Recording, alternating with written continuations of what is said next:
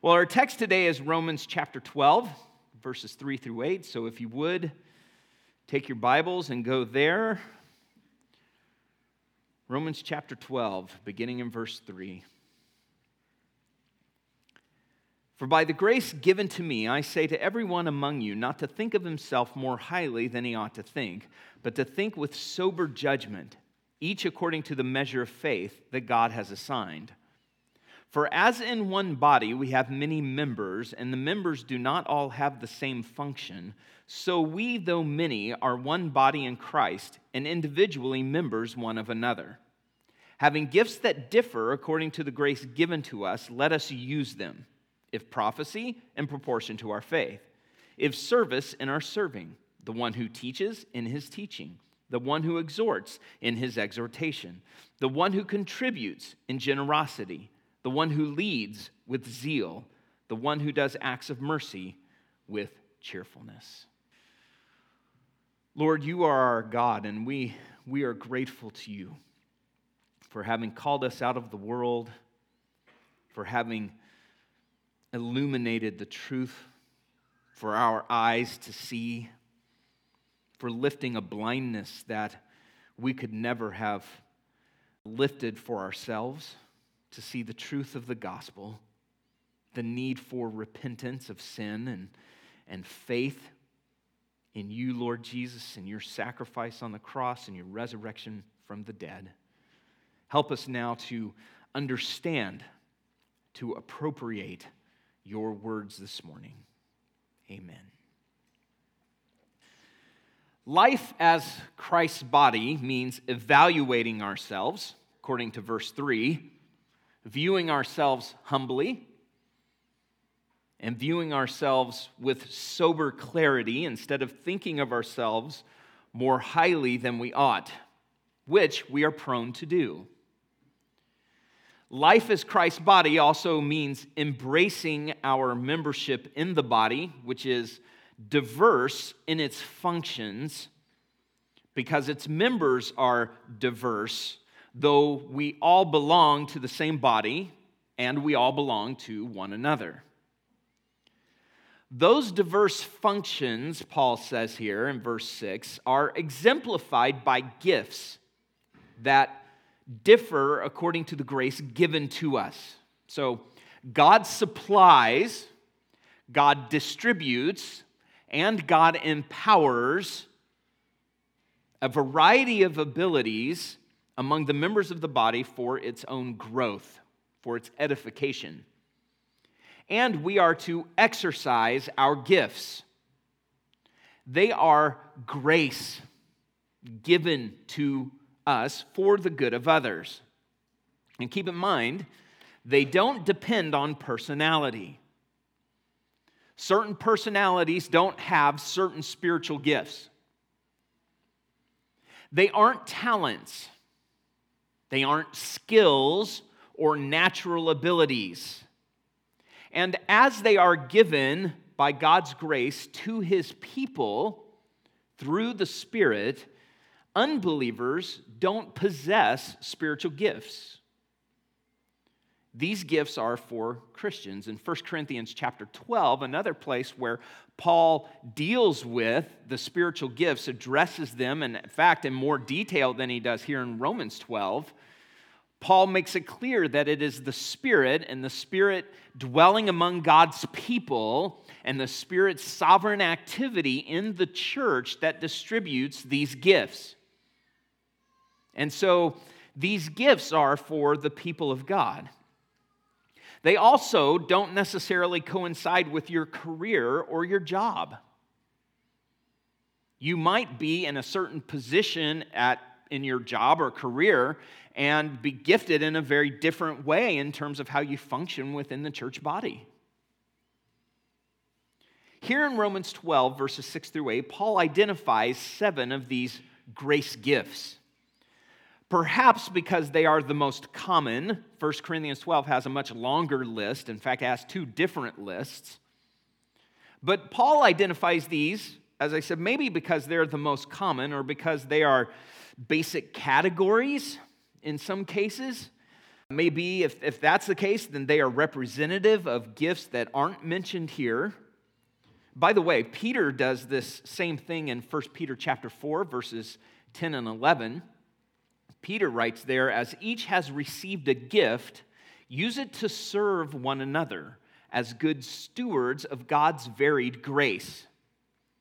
Whoever speaks as one who speaks oracles of God, whoever serves as one who serves by the strength that God supplies, in order that in everything God may be glorified through Jesus Christ. To him belong glory and dominion forever and ever. Amen. So we see some of the same themes here. These are gifts according to God's varied grace. We are to be good stewards of them. As Paul says in Romans 12, use them. Peter categorizes all gifts very broadly here as either speaking or serving. Of course, the goal of them is that God would be glorified, meaning that when we exercise our gifts in the body, when we are edifying one another, building one another up, God's glory is put on display. Now, first in Paul's list is prophecy, Romans 12, verse 6, prophecy. And we spent some time last week looking at this gift, the gift of prophecy. And I defined the gift of prophecy as God-given insight and understanding into others' lives or circumstances, or the church's life and circumstances, and then that is communicated for their edification. It involves revelation, but it is not authoritative like prophecy in the Old Testament. And we looked at some passages in the New Testament that show that there's something different going on there. That New Testament prophecies, according to this gift, are subject to apostolic authority. So there's something different going on there in this New Testament gift and office. And I confess that I don't see this gift, as I can see it portrayed in the New Testament, I don't see this gift evidenced in the church, at least not in the way the New Testament presents it, not because the gift has ceased, but probably because it is rare, even if it was more common in the early days of the church. I also acknowledge that I could be wrong about the nature of this gift, that the New Testament only gives us so much information about it. But I'm trying to stick to what the New Testament does tell us and avoid a lot of conjecture about what it doesn't tell us. Okay? Now, if you're curious or more curious about that, you can find more in last week's sermon about that online, right? And if you have questions, feel free to approach me and ask. For today, we want to turn our attention to the rest of these gifts here in Romans chapter 12. And as we do, you will inevitably, first of all, think of others that you know who display these gifts. You will have, as I describe them, you will say, I know someone who's just like that. And you will think about how you've been blessed, how you've been ministered to by someone else's giftedness. You will also inevitably see yourself in some of these. You will go, wow, that sounds like me. That's how I'm driven. That's how I'm motivated. How God has gifted you. In verse 7, then, we find service. Service. If service in our serving. Okay. Originally, the word serve or service referred to table service. We still use the word server today. We used to use the words waiter and waitress, but today, server is the more common term. I spent many years as a server, as a waiter, as I was working my way through seminary. So I'm familiar with the job, but that's where this word came from. It was from serving tables. Now, sometimes in the New Testament, it is used generally for the exercise of any spiritual gift. For example, back to 1 Peter chapter 4, verse 10, as each has received a gift, use it to serve one another as good stewards of God's very grace. So in other words, regardless of what the gift is, using it, being a good steward of it, is sometimes called very broadly serving one another. So someone whose gift is exhortation. When she exhorts others, she is serving others by using her gift. And service, this word, also became the standard way of describing everything Christians do on behalf of others and to the glory of God. Christian activity, Christian ministry as a whole is known as serving God or Christian service. We use the word this way even here at Crossway Fellowship when we say we want everyone who belongs at Crossway to grow and to serve. We want you to grow. We want you to know the Lord better. We want you to understand the faith better. We want you to establish roots in truth. Who God is, who He says you are, what He has promised. All of those things. We also want you to serve. We also want you to take these gifts and use them. Plug yourself in somewhere.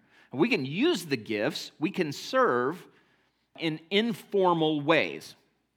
We can exhort each other, we can teach one another, we can serve one another, we can contribute or show mercy. We can do all of these things without having to sign up for a ministry. But to really use them and have them organized and most efficient and effective in the church, it helps to plug in somewhere and say, I'm going to be a part of that. I want to lead a community group. I want to serve in this ministry. So when we say here at Crossway, we want to see you grow and we want to see you serve, that's what we're talking about. We're using serve in that way. As a spiritual gift, service is defined as the drive and enablement to tangibly meet practical needs. The drive and the enablement to tangibly meet practical needs. In 1 Corinthians chapter 12, Paul calls it the gift of helps. The gifted servant is moved to do things on behalf of others, helping paint a house, providing a meal for someone who's ill or for new parents, brewing coffee for Sunday morning, mowing a neighbor's lawn, making sure a visitor has a seat and a bulletin. The list is never ending. I believe God has gifted so many of you here at Crossway to serve because there's so much to be done. There are so many needs. There always are. Now, all of us should serve each other, right? Each of us is called to help one another. You know, Jesus established this in John chapter 13, didn't He? Had the disciples in for their last meal together, and Jesus took off his shirt and wrapped a towel around his waist, and he grabbed the water basin, and he went around and did what? He washed all of his own disciples' feet. Peter even protested. What are you doing? This isn't appropriate. Jesus said, if I don't wash your feet, you don't have anything to do with me. Peter said, well, just dump it on me, then wash all of me. Jesus said, no, too far, too much. Just let me wash your feet. But then he gave him a lesson at the end. But Peter's reaction was because Jesus was taking a humble servitude, a role. And Jesus said, I'm your teacher and I'm your master. And you're right. That is my position. That is my role. I'm the Lord. And I washed your feet. And what I've done to you, you do to one another. So we're all to serve one another. But listen to how one writer puts it when it comes to this gift of serving. This gift consists of an unusual ability to know how people's temporal needs are best met and of an unusual skill in meeting those needs. Not every Christian has that know-how and skill. Every Christian, when called upon, should be willing to help in the best way he or she can. Yet those with the gift of serving are more apt in rendering that kind of help. Great observation. So the purpose then for this gift, as I would put it, is that God has given servants to the body so that members may experience God's love and relinquish self-sufficiency. to give up always having to be your own person and do your own thing. We need each other. And those who serve remind others that we are in need of being served. Those gifted to serve do not serve to exalt themselves. In fact, I know many who are gifted with this gifting, and the last thing they want is spotlight. Those who receive service on the other side of it, then, those who are served do not experience self-exaltation either. So God in His wisdom then has gifted some of us to serve with a gift of serving. Likewise, He has gifted some of us to teach. Verse 7. Teaching. The one who teaches in his teaching, let him use that gift. Now, the gift of teaching is the drive and enablement to understand, explain, and instruct people in divine truth. The gift of teaching is the drive and enablement to understand, explain, and instruct people in divine truth. Those gifted to teach are given to grasping, arranging, and presenting revealed truth in an organized manner so that the truth is made clear and meaningful. That's really what the gift of teaching is. But the gift of teaching is also instruction. The gift of teaching involves what to do, how to change, and how to live according to the truth that is explained and made clear. Now, the way this gift is exercised will vary greatly within the church. For some, it will work itself out in a public setting, in a large forum. For some, it will mean the full-time ministry of preaching God's word to God's people. And I believe that preaching pastors need to have, to some degree or another, this gift of teaching. That's why Paul in 1 Timothy 5:17 points Timothy to those elders who work hard at preaching and teaching. They need to be able to teach and explain the Scriptures. In fact, a preaching pastor, that is his primary responsibility, is to explain the truth and instruct in it.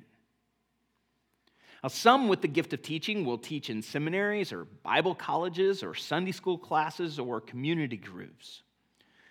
But they will teach, they will be explaining. Now, just to illustrate this from the New Testament, we see that Paul was a teacher.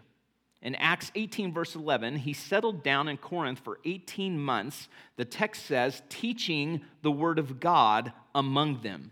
And this was typical of Paul. This is what he did. He would go in and he would preach and teach. On the other hand, we see Priscilla and Aquila, a Christian couple in the early days of the church. They were also teachers, and they had a teaching ministry to the young Apollos, who was a gifted speaker, preacher, apologist, and teacher.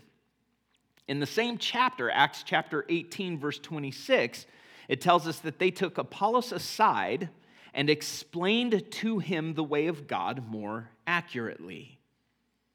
Now, it doesn't say there that this was a gift of teaching, but they are illustrating that gift, and it certainly shows that this function of how Paul exercised this gift of teaching in a larger public context, but for Priscilla and Aquila, it was a private individual context where they were helping another teacher better understand the gospel, the truth. So God then has given teachers to the body so that members may grow in their knowledge and awe of who God is and God's will, what He has revealed. And fundamentally, teaching brings doctrine to bear on life. The word doctrine means teaching. A body of doctrine is a system of teaching that forms a standard of belief. Doctrine is not just academic. It's not just book study. It is understanding and grasping truth to live in a certain way. We sang about it this morning, the hymn we sang, "How firm a foundation, ye saints of the Lord, is laid for your faith, where? In his excellent word. Doctrine forms the foundation of the Christian faith. This is why the New Testament says things like, therefore, as you received Christ Jesus the Lord, so walk in him, rooted and built up in him, and established in the faith, just as you were taught, abounding in thanksgiving. That's Colossians chapter 2, verses 6 and 7. So doctrine is the foundation of Christian faith. Without doctrine, there is no Christian faith. The Christian community is founded on the revelation of divine truth and grows by the consistent proclamation and explanation of that truth. That's what teachers do. In whatever venue they might teach, at whatever age they might teach, to whatever age they might teach, or whatever group of people, the teacher is to be proclaiming and explaining truth and instructing. Okay. All right, so well, still others in the body of Christ are gifted to exhort. Verse 8. The one who exhorts in his exhortation. So there is a gift of exhortation. And the gift of exhortation is the drive and enablement to compel people forward in their Christian walk. The gift of exhortation is the drive and enablement to compel people forward in their Christian walk. It has the idea of urging, of compelling. Paul uses it right here in chapter 12, verse 1. Therefore, in view of God's mercy, I urge you. This is the same word. I exhort you. So exhortation and encouragement are often used interchangeably, but really the word exhortation is a broader term. It may be encouragement to someone who is downhearted or anxious. It may be a word of rebuke or correction to someone who is trapped in sin. Sometimes it is the stirring of a fellow believer out of apathy, complacency. All of these are examples of exhortation, helping fellow believers overcome sin and doubt and discouragement, to persevere. Exhorters are driven and enabled to persuade the will of people toward change and growth and perseverance. Have you ever found yourself in a conversation with this kind of person? You're out for coffee, you're out for dinner, you're in a small group, you're hanging out after church, and as you talk, you feel convicted about a lack of passion or a lack of obedience in your life. Or you find yourself just fired up about reading your Bible, devoting yourself to prayer. Chances are you've just been with someone gifted to exhort. God has given exhorters to the body so that the members may pursue God with increasing fervency. See, God is glorified when you hunger after him. God is glorified when you prize him above all other things and pursue him in that way. God has gifted some in the body to make others hungry spiritually, to overcome sin, to persevere through hardship, and to remain fervent in pursuing him. That is the gift of exhortation. The Holy Spirit has given some then to prophesy, some to serve, some to teach, some to exhort, and next, some to contribute. Verse 8, or give. I call this the gift of giving. The one who contributes in generosity. Did you know this was a gift? It is. The gift of giving. Now, there are a lot of ways members of the body can give of themselves. Time. You can give of your talents and abilities. Everyone who serves gives in this way. But the gift of giving, this special divine enablement, is the drive and enablement to sacrificially give of material resources to God's people and purposes. The gift of giving is the drive and enablement to sacrificially give of material resources to God's people and purposes. This may involve, and most often does, giving money, funds. But it also includes providing a meal to someone, or opening their home up, showing hospitality. Paul actually, in a few verses from now, in verse 13, is going to command us to show hospitality.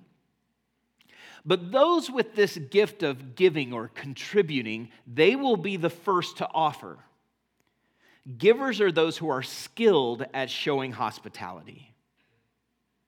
And don't assume that this gift is for people of means, necessarily those with what we might consider a lot of money. That's not always the case. Now, many times I believe God does gift those with wealth to be givers, and there are many examples in the church down through the ages of that gift being lived out. But I also believe he gives this gift to many of average or little means. Now, that's relative in a scale in our culture, right?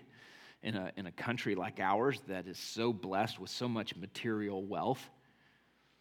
But even within that context, on that relative scale, there are many, I believe, with average or little means that God gives this gift to. As a matter of fact, I have a very good friend who would not be considered monetarily wealthy on the world scale, but both he and his wife are gifted givers. Now, I gave this illustration last week that when we talk about the distribution of the spiritual gifts, it's much like a painting where the Holy Spirit comes through and he paints every individual uniquely. This couple, man, they just got a lot of giving on their canvas, so to speak. Their family home is a thoroughfare for people without a place to stay. Whether they're traveling, people they know, people they don't know. They are the first to provide a meal. They're the first to lend their vehicle to someone in need. And they often do this at great personal cost. Now, notice that I say givers sacrificially give to God's people and purposes. I believe the Holy Spirit makes these two matters close to the hearts of those who are gifted to give. Number one, the welfare of people. And number two, the furthering of the gospel, the growth of the kingdom. So the purpose then of this gift is that God has given givers to the body so that the members of the body may experience God's provision and be filled with faith and gratitude. Faith and gratitude. You may recall a time that you've been the recipient of someone who was a giver and how your faith was built up, how you were encouraged by that, how you were reminded that in your need, God supplied through somebody else, probably someone with the gift of giving. The purpose of the gift, of course, is not the recognition of the giver, but rather that God be exalted as the all-sufficient provider. Nothing fills the giver with more joy than to hear the recipient of the gift lift their voice and say, God is faithful. God has met our need. May God be praised. 2 Corinthians chapter 9, verses 6 and 7, Paul makes this point about giving. The point is this: whoever sows sparingly will also reap sparingly, and whoever sows bountifully will also reap bountifully. Each one must give as he has decided in his heart, not reluctantly or under compulsion, for God loves a cheerful giver. Those who are gifted to give will give cheerfully.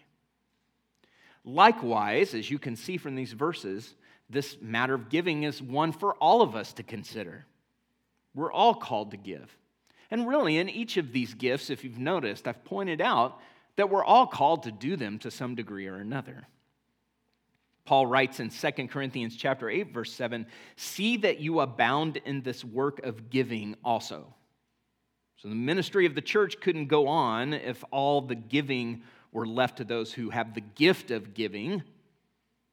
Nevertheless, there are those who are specially gifted to give. And the exhortation to the giver here is give with generosity. Give with generosity. The faithful exercise of your gift will be evidenced in your generosity. The generosity on part of someone who's gifted to give reveals an implicit trust in God's provision for you as you understand God's will that you provide for others. If you give stingily or reservedly, you squander what God has enabled you to do. So just as the Holy Spirit has gifted some to prophesy, some to serve, some to teach, some to exhort, and some to give, He has also gifted some to lead. Verse 8, leadership. The one who leads with zeal. So the gift of leadership, then, is the drive and enablement to organize and direct the members of the body to accomplish the mission of the church. The gift of leadership is the drive and enablement to organize and direct the members of the body to accomplish the mission of the church. The leader has the ability to step back and see the whole picture. The person gifted to lead sees how all of the ministries of the church relate to each other. This person can prioritize decision-making. This person is able to help people identify their spiritual gifts and where they ought to exercise them. The word leads, the one who leads in Romans 12:8 is the same word used in 1 Timothy 3:4 to describe how a man is to function in his home. He is to manage or lead his own household well with all dignity. Now, some of your Bibles there in 1 Timothy 3 might say rule over or govern, but the idea is to lead in an orderly way. This is probably the same spiritual gift that Paul calls administrating in 1 Corinthians 12, verse 28, where he uses a different word, a word that means administrate or steer or guide. These gifts, administrating, leading, these have to do with steering and guiding the church.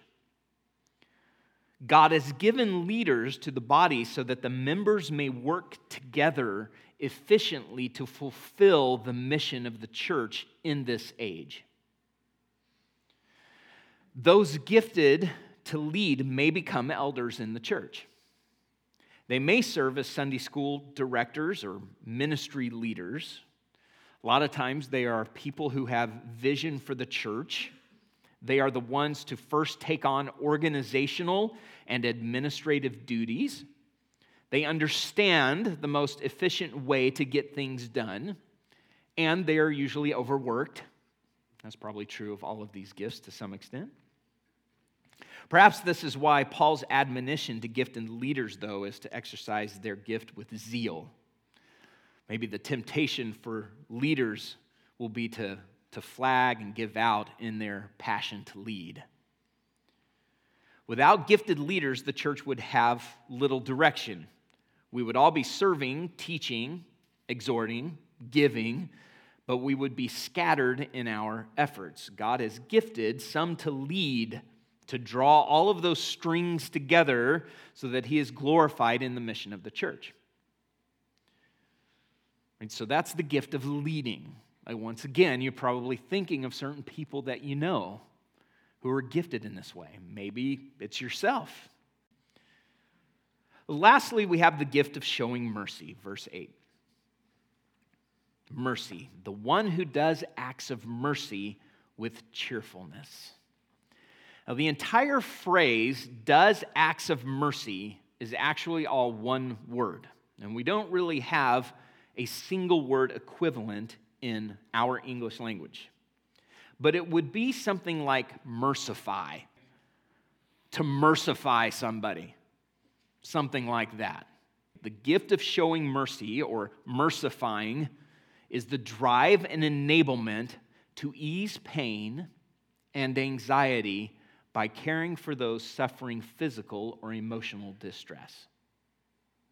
Okay, the gift of mercy is the drive and enablement to ease pain and anxiety by caring for those suffering physical or emotional distress. Have you ever been cared for by someone gifted in showing mercy? Their words are kind of like cool water in the desert. Their reassurance is like a soft place in a hard life. This enablement is the skill to say the right words at the right time.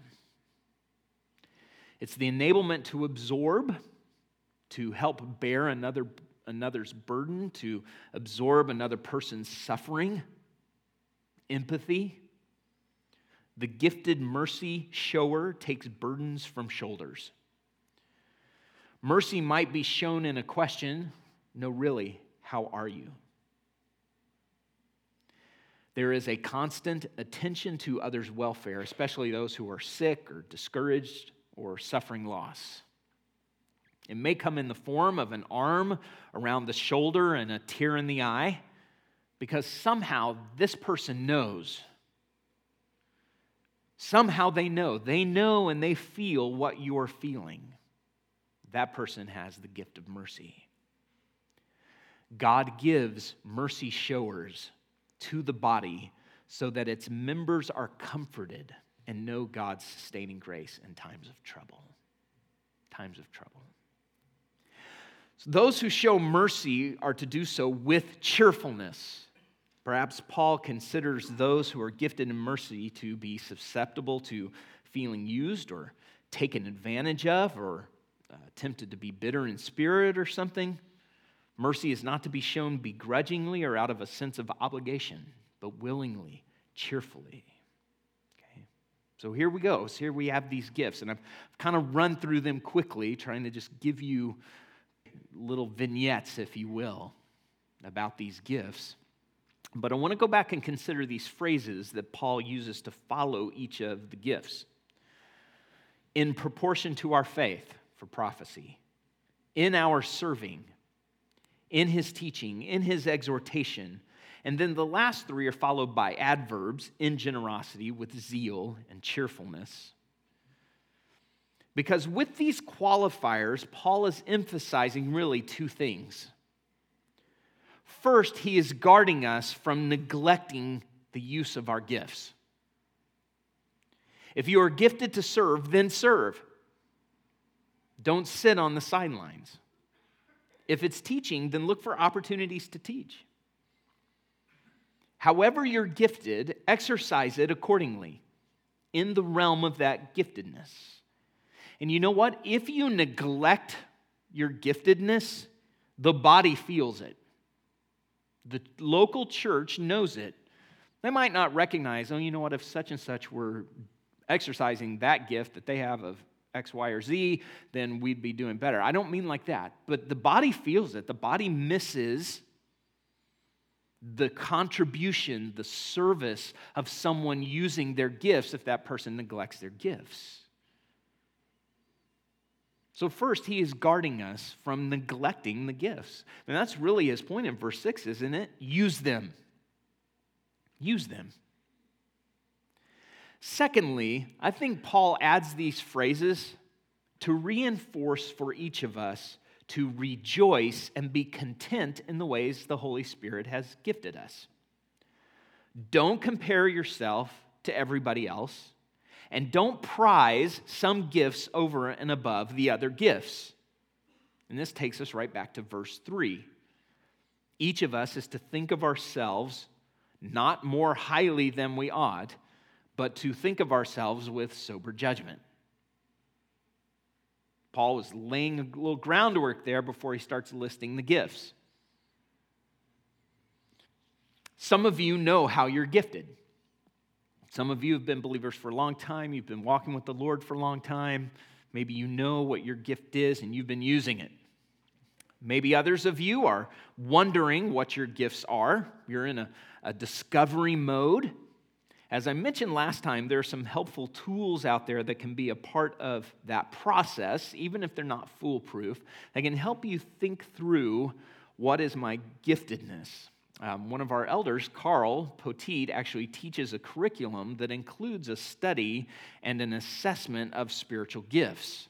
So I'd encourage you to, if you're working through that, to approach Carl sometime, talk to him about that. Maybe we can even get him to teach that curriculum sometime soon. But let me just suggest two basic ways of identifying where you're gifted and where to pursue, as a jumping off point, where to pursue ministry within the local church. First of all, what brings you joy? What brings you joy? If you start doing something within the church in terms of ministering and trying to build others up, and it's drudgery, it's probably not your gifting. Now, that doesn't always mean you shouldn't do it. We all serve in ways that are needed at times because those things are needed. That includes everybody in the church body. But pursue things that light you up. Pursue things that bring you a sense of satisfaction. You know at the end of the day, you've been serving in the church, and by serving, I don't mean the gift of serving, I include it, but I mean in this broad sense. You've been giving of yourself, you've been serving in the body, and you know the Lord has been using you to help other people. Pursue those things that light you up, that bring satisfaction. Okay. Secondly, pay attention to others' confirmation. Outside perspective is always helpful. It might even be best. I ended up in full-time ministry as a pastor, preaching and teaching, because other people, when they gave me an opportunity to teach, were often saying to me, "Are you going to teach? Are you going into ministry?" And I was an English major in college. I had no desire to go into ministry when I was in college. In fact, it took the Lord 2.5 years between college and seminary to bring me to a place of saying, yeah, I think that's where the Lord would have me go and what he'd have me do. But a large part of that process were other people in my life, especially leaders, men that I looked up to, saying to me, you have a gift to teach. You need to be teaching. You need to be pursuing ministry. Even to a point, a pastor came alongside and said, hey, if you decide to go to seminary, I'll give you an internship in the college ministry. You can come and help lead and teach and so on. Outside perspective is often more valid than even our own self-perspective. Others will see it in you. Now, it might be formal and it might be deliberate, where they say, you know what, I've just been watching you. I've been watching you exhort. You've come alongside people. You've really had a great ministry with this person or this person, and their life has changed because you've been in their life, discipling them. And this word, this gift, exhort, I think we use a lot, is the real gift behind a lot of what we call discipling or counseling, biblical counseling, those kinds of things. You've been in somebody's life and you've helped them progress spiritually. I see that. I think you're really gifted in exhortation.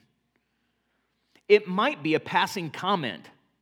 It might be something like someone's not trying to be deliberate at all, but go, man, when you show up and help serve and do this, everything changes. You're all over this. Those are the kinds of confirmation. Pay attention to those things. They will probably coincide with the things that bring you the greatest joy and satisfaction. Whatever you do, though, use them. Give of yourself. The point of all of this is that God be glorified in his church, isn't it? His unsearchable wisdom is displayed. His unfathomable ways are known when we use our gifts. How important is it that you understand spiritual gifts or value knowing what yours is? Well, it's as important as it was for the Holy Spirit to inspire it in Romans chapter 12. As important as it was for the Apostle Paul to pen it. Each of you has gifts according to God's grace, the grace by which you were saved and brought to him. the grace by which you are gifted to build up one another and bring God glory in this age. All right, let's pray.